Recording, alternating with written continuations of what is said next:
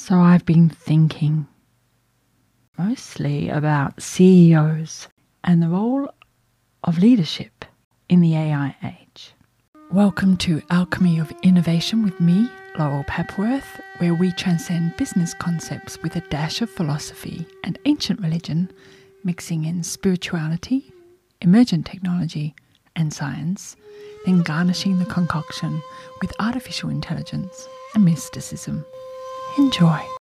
4 weeks ago, João dos Santos told ChatGPT that it was the CEO of a startup, that it had $1,000 to invest and 1 hour a week. And what did the CEO, ChatGPT, want João as the executive assistant to do? This wasn't an exercise in imagination or hypotheticals. This actually went ahead. ChatGPT had an option of 3 businesses.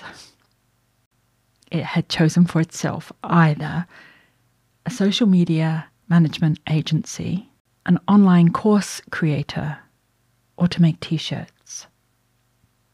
I don't know whether to be offended, but the first 2 roles actually fit me very well as a social media expert for 17 years, and I have 22,000 students studying my online courses with me. So anyway, ChatGPT ended up choosing the t-shirt business. ChatGPT, the CEO, decided to use Shopify and Printify to create the t-shirt shop called AIsthetic Apparel. That is AIsthetic Apparel. And again, that was ChatGPT's choice of name. ChatGPT then gave instructions on how to prompt Midjourney to create the images that it wanted and also the brand logo. It then wrote the marketing material, and after discussion, a chat, João asked, what should we do next? Remember, this was 4 weeks ago.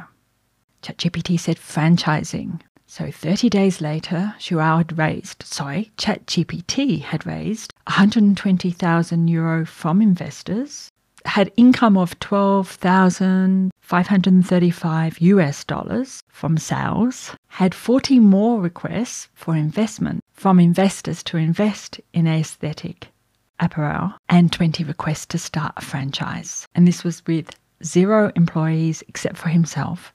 I think his mum helped. And 0 ad spend. It is now franchising 4 weeks later. That's one fast-moving CEO with an EA that is only working 1 hour a week. ChatGPT did need João to create the sites, Shopify and Printify, and organize things, but really a full integration with AutoGPT or Agent GPT, which is to say agents or bots completing the work, is already here. In fact, I've seen videos of generative AI creating websites itself by giving the instructions. Not to a human, but to bots, to agents. By the way, ChatGPT chose sustainable eco-wear and the tagline, "Wear the future," because it insisted that's where the market was. Oh, and to put the prices up in the second week. So really, indistinguishable from a bunch of CEOs I've known and worked for. Oh, it looks like it's going to work. Let's put the price up. I stayed on top of this story and read the weekly updates because I was super interested in how CEOs can be replaced by AI. In Australia, we have very few local CEOs. Most are stuck with colour by numbers from overseas headquarters, or the company's very small. In Australia, we have very few visionary leader CEOs. They tend to take positions overseas. And our local theatre, meaning Asia Pac or Australasia, our local theatre CEOs are more like in-country managing directors, following the handbook from Asia, America or Europe. Adapting a global directive to a local environment is exactly what ChatGPT does best. But we do have a few big companies locally. So I had ChatGPT roleplay as the CEO of both Telstra and CommBank, the Commonwealth Bank. I was careful with context and uploaded a lot of papers, financial results, subsidiary websites, so more than the basic information was available to the generative AI. Interestingly, ChatGPT as CEO of Telstra was very focused on diversity and inclusion and wrote a paper for me on how to improve diversity and inclusion at Telstra. I found the CommBank AI CEO response is less helpful, very generic, and needed a lot of contextual prompting. This could have been human error, i.e. Laurel error, or it could be a lack of clear market positioning and leadership for that brand in the Australian space. I think it's probably Laurel error. So let's have a look at the future of CEOs as AI. Maybe the majority of businesses will have AI leaders. AI is making critical decisions. The board is happy as they have a smart and action-oriented leader. Plus, they can blame the AI when things go belly up. Except, of course, that when we set alignment, alignment is the human directive to align the AI with current society. So regulations will be obeyed and standards met because the AI has been trained to do that. If an organisation in this space, let's say 70 to 80% of businesses are AI-led, if any organisation has a human CEO, they will seem slow and confused and, gosh darn it, just too human. The AIs are chatting and doing deals in microseconds. Keep up, human. Please don't quote regulation and anti-competition at me. We know that regulation is there to protect the incumbents. The government does not have the power that mere mortals believe they have, and the market will insist on AI CEOs to reduce risk and improve the bottom line. In other words, they'll push the fear story to get changes made so that AI can run the business, but really it's to improve the bottom line. With this mashup of CEO and AI, the alchemical mix of leadership and ChatGPT, I was wondering about the spiritual role of CEOs in modern society, in modern life. And by spiritual role, I mean, where do CEOs sit in ancient philosophy, ancient religion, whence they came from in terms of location and the role that they held? And in their highest form, what do CEOs, human or otherwise, contribute to human evolution? So we're going to talk about Kshatriya. It's spelled Kshatriya. Well, that's one way of spelling it. This led me to the Hindu concept of Varna. Varna means colour, and simply put, it's the colour of your soul's life path or dharma. So the different Varnas, the different colours, represent a different role in life. It's not a job title, it's more how we approach giving service to fellow human beings. If your dharma is the warrior aristocracy, then you are Kshatriya. Kshatriya as warrior leaders and protectors of the group. The CEO must protect employees, vendors, customers, and then society as a whole. As I said, this is the higher purpose of CEOs, one of them, not necessarily how things are played out in the day-to-day, today. I do want to be clear that I'm using Varna or colour here to indicate the soul's calling, the path, not jati, which is social order imposed from society, if you like. You can't be a doctor because your parents were farmers, or you can't be a farmer because your parents were doctors. With Varna, you move to where your soul feels joy in service. Your role in life is not forced upon you, but there is a feeling of rightness, of being on mission. So, not sure if you're Kshatriya, and I'll cover the other Varnas in other episodes, but if you're not sure if you're Kshatriya, well, it's not my calling either. So just a little hard for me to inhabit Kshatriya, but let me try. This is the leader that puts the group first in every way. The warrior that takes a bullet or a sword slash and enjoys the pain, revels in the pain. When this Dharma type hears, "I'm all right, Jack, so who cares?" or "That's not in my job description," it makes them miserable. They truly identify and want to fix what they see and will push for that. They'd enjoy a punch on the nose before they'll accept being disrespected. Typically, they do uphold the laws and governance as long as it's protection for those under their charge and not just for the few. They do see better ways of working for everybody and they will insist on being heard. Of course, not every CEO is like this. In fact, it's rare to find all traits in one soul. Let's explore this story instead. It's 1840, and you are a woman aged about 19 and attempting to go from Independence, Missouri, across Kansas, Nebraska, Wyoming, Idaho, and finally into Willamette Valley in Oregon. During the Great Migration, missionaries attempted to convert the indigenous population of Native Americans. It was called the Manifest Destiny. Or maybe it was the lure of the Oregon Donation Land Act, and maybe a husband who could access it that beckoned. After all, women had to be married to claim the 320 acres in Oregon. Not everybody would take the Oregon Trail in the 1840s. But maybe that's why you, a solo woman, is looking for a wagon to cross this vast 3,200 kilometre, 2,000-mile tract of land. You go from team to team, from wagon train to wagon train, full of Conestoga wagons. I had to look that up. It's the wagons that people can sit in. Searching for the right solution, the right group, the right leader to get you through, to take you through dangerous territory, territory that could get you killed. With one group, the leader is nice, kind, gentle, but you are concerned about their ability to keep you and the others alive. Another group is led by a boisterous, energetic, feisty captain, but you suspect that arguments and fights will create continued problems. Eventually, you find the group you hope to join. Everyone is working quietly. They know their task. The leader has few yet well-chosen words, and this you feel is the most likely dynamic to circle the wagons, keeping the fire and safety in and hostile animals and attacking tribes out. You would like to be chosen.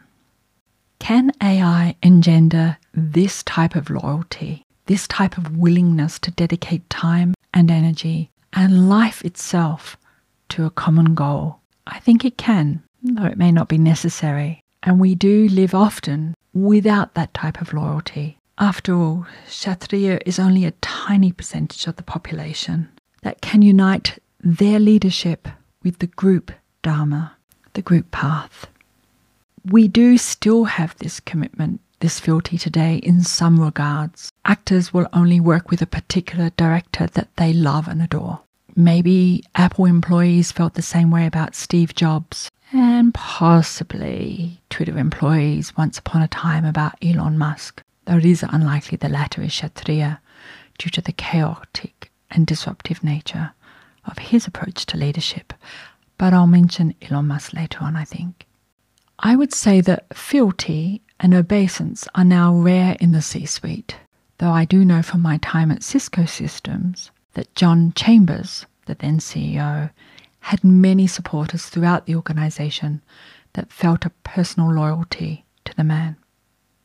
On fealty and obeisance, they are slightly different, but usually mean love or a strong bond. Fealty in particular is a reciprocal love between a serf or worker and their lord or master. It's intense. Have you heard of those war stories where an ordinary man, usually male, steps up and leads the lads into battle? And these battle-hardened vets, who never speak of emotion, will decades later talk about how they loved their Sarge. He was a man amongst men, the warrior that led them into the pits of hell, a king. Just a note on exceptions. Strong CEOs are not necessarily Kshatriya, but almost all etherically powerful CEOs have a specific task or spiritual impulse to birth in the world. This impulse may come with the more feminine, chaotic energies. I'm thinking specifically of Rupert Murdoch's role to bring Plato's allegory of the cave front and centre in this ending epoch, or soon-to-end epoch. If you're not familiar with Plato's allegory of the cave, think of it as if news and science and history are fake, what is real? And perhaps Elon Musk's role is disrupting verticals, prime for disrupting. He's not yet in full flight, but breaking social constructs at scale leaves room for growth and change and evolution. I would place questioning reality, virtual, course reality, mixed reality within Mark Zuckerberg's remit, and we may lose our sense of what we commonly hold as reality today in the next couple of decades. If you listen to my first episode on the fall of man, the descent of the divine into the avatar so that we can have more and more of a human experience, then you'll be familiar with the idea that reality evolves. Reality is Maya. A tough path to walk for Rupert Murdoch, Elon Musk, Mark Zuckerberg, these spiritual beings incarnated as leaders. But then again, Dharma is never easy. So let's go back to Saj. He was a man amongst men, the warrior that led them into the pits of hell, a king. Talking of kings, King Charles was crowned a few days ago.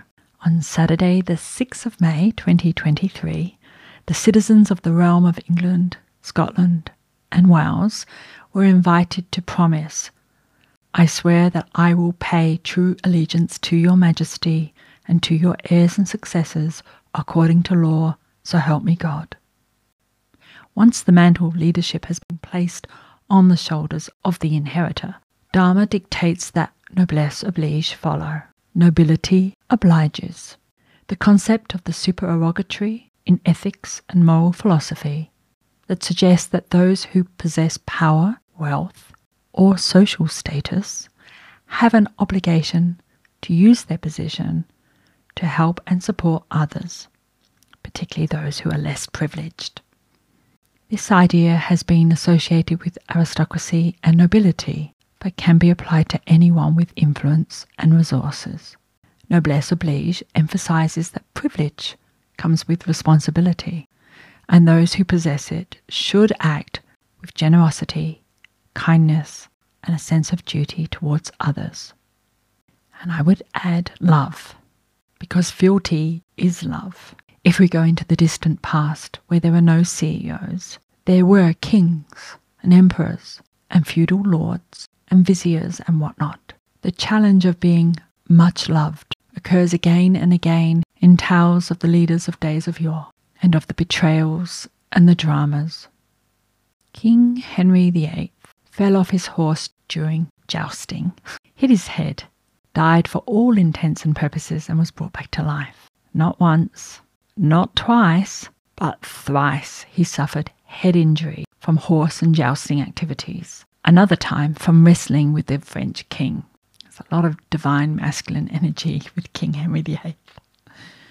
Diffuse axonal injury, DAI, his brain slamming against his skull, is possibly responsible for his personality change, his inability to articulate clearly at times, and definite erratic behaviour.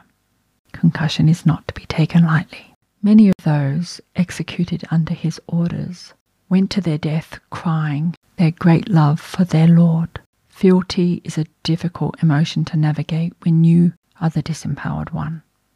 On the flip side of that, many leaders and CEOs today must find ways to create boundaries while accepting the love and allegiance gracefully. The love and allegiance of their fans, of their staff, of random strangers on the street. No wonder many are like Rapunzel, reluctant to let their hair down, living in high castles with moats. Well, gated communities and executive suites anyway. It's unlikely AI will have a challenge in any of this. The AI has learned from the divine masculine and can structure and plan and implement like a maniac. It's the softer feminine skills that are missing, though perhaps behavioral AI, as opposed to generative AI, will sort that out. Today, we use the term the woman behind the man. If we travel back to the Kshatriya in the Hindu legends like Mahabharata, then we know that Arjuna, a Kshatriya, had Krishna as Brahmin. The union of Kshatriya with Brahmin brings balance. And as mentioned on a previous episode, Gilgamesh with Enkidu Gilgamesh, Kshatriya, divine masculine. Enkidu, although male, divine feminine. Brahmin. Perhaps artificial intelligence will choose women to co-pilot. If you are unfamiliar with the concept of divine masculine in corporate culture, here are the underlying etheric energies. Remember, both men and women can exhibit, prefer, or favour the divine masculine or the divine feminine. So with the divine masculine, we have emotional detachment. I'm just going to clarify that one. They choose anger and frustration over sadness and disappointment. That's acceptable. The divine masculine also presents itself as stoicism, pragmatism, expansion, logic, linearity, i.e. moving from here to there in a direct line, also competition, also the act of doing, of action is divine masculine. Divine feminine, again, which both men and women can exhibit, obviously, true introspection, integration, holistic thinking, and not moving in a straight line. I personally excel at this. Intuition, chaos, and release, the letting go, non-competition, and the act of being or non-action. These two types of energies are meant to be synergistic, to make the whole greater than the parts. In this epoch, most of the feminine etheric energies are not only missing, but forced into competition with the divine masculine that, let's face it, the divine feminine doesn't even notice, let alone participate in. This leaves organizations unbalanced. Masculine energies have won.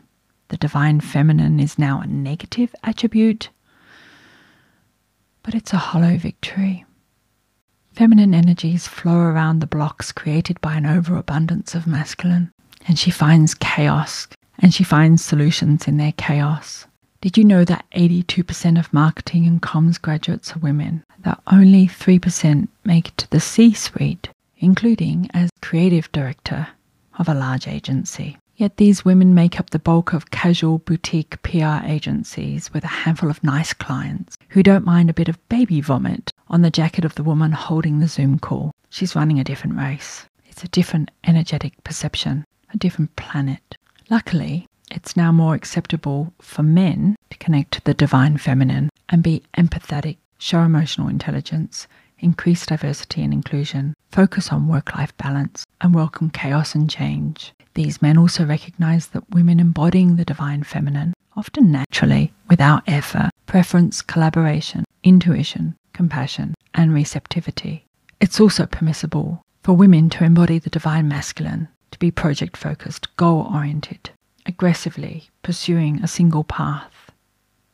On a personal note, in the last couple of decades, I've hired 2 amazing women to be my executive assistant, my EA. Both counter my abundant divine feminine with a more masculine approach, organizing my meetings, acting as a doorkeeper to tire kickers, and holding me accountable to timeframes and outcomes.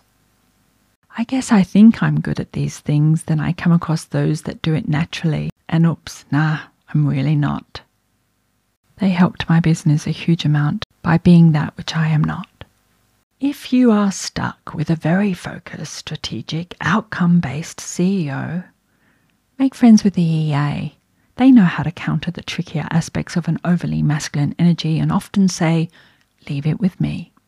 Never overlook the EA. He or she can be the pivot of the scale, bringing energies of the corporate culture or group dharma back into alignment. Again, it's important to note that these energies are not strictly tied to a person's gender. Both men and women can embody aspects of the divine masculine and the divine feminine. I would not assume that just because AI will take over the role of CEO, that means that AI will act like the current CEO demographic. In Australia, predominantly white, male, Christian, straight men. In your culture, it may be otherwise. I did ask ChatGPT a question on how to balance divine masculine and divine feminine in corporate culture. After a lot of context prompting on bringing balance to corporate culture and the activities required to do that, my last question was, Let's role play that in 5 years, most companies, 70% or more in the world, have an AI like ChatGPT as their CEO. What changes would we see in these companies and the world? Could an AI balance out the energies? Interestingly, I got a very long, as in tokens, response, longer than any other question I've asked ChatGPT. But a key point was that, and I quote, "It's important to remember that AI systems are not inherently capable of balancing out energies on their own. They can only contribute to creating a balanced environment if they are designed, programmed, and monitored with that intention. Human oversight and input would still be essential in shaping the corporate culture and ensuring AI CEOs make decisions that align with the organization's values and goals."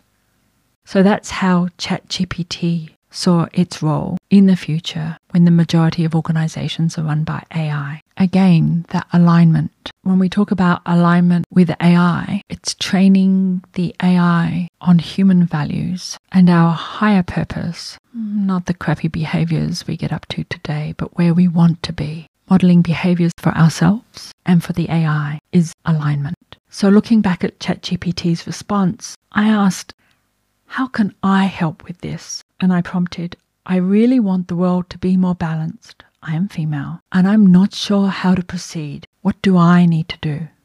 I actually really like ChatGPT's response. It's great that you are passionate about promoting a more balanced world. Remember that change often starts at the grassroots level, and your actions can have a ripple effect. By educating yourself, advocating for change, collaborating with others, you can help shape a more balanced world. And so we come to an end, closing the chapter, well, the current one anyway, on AI as CEO. And I am following ChatGPT's advice, contributing to a more balanced world by voicing my inner thoughts on the role of CEO and Dharma, AI and Kshatriya, divine feminine and fealty, and love of one's leader, plus AIsthetic Apparel on the Alchemy of Innovation podcast. Anyway, your homework, if you choose, is to ask ChatGPT to identify the major problems facing humanity, what companies are in a position to contribute to the solution, and how AI, how ChatGPT would handle those solutions if it was the CEO of those companies in a position to identify and fix the major problems facing humanity. Who knows, we may just get lucky, or maybe not. Resources and links are on my website, laurelpapworth.com/alchemy. My name is Laurel Papworth. Thank you for listening, and remember, stay human.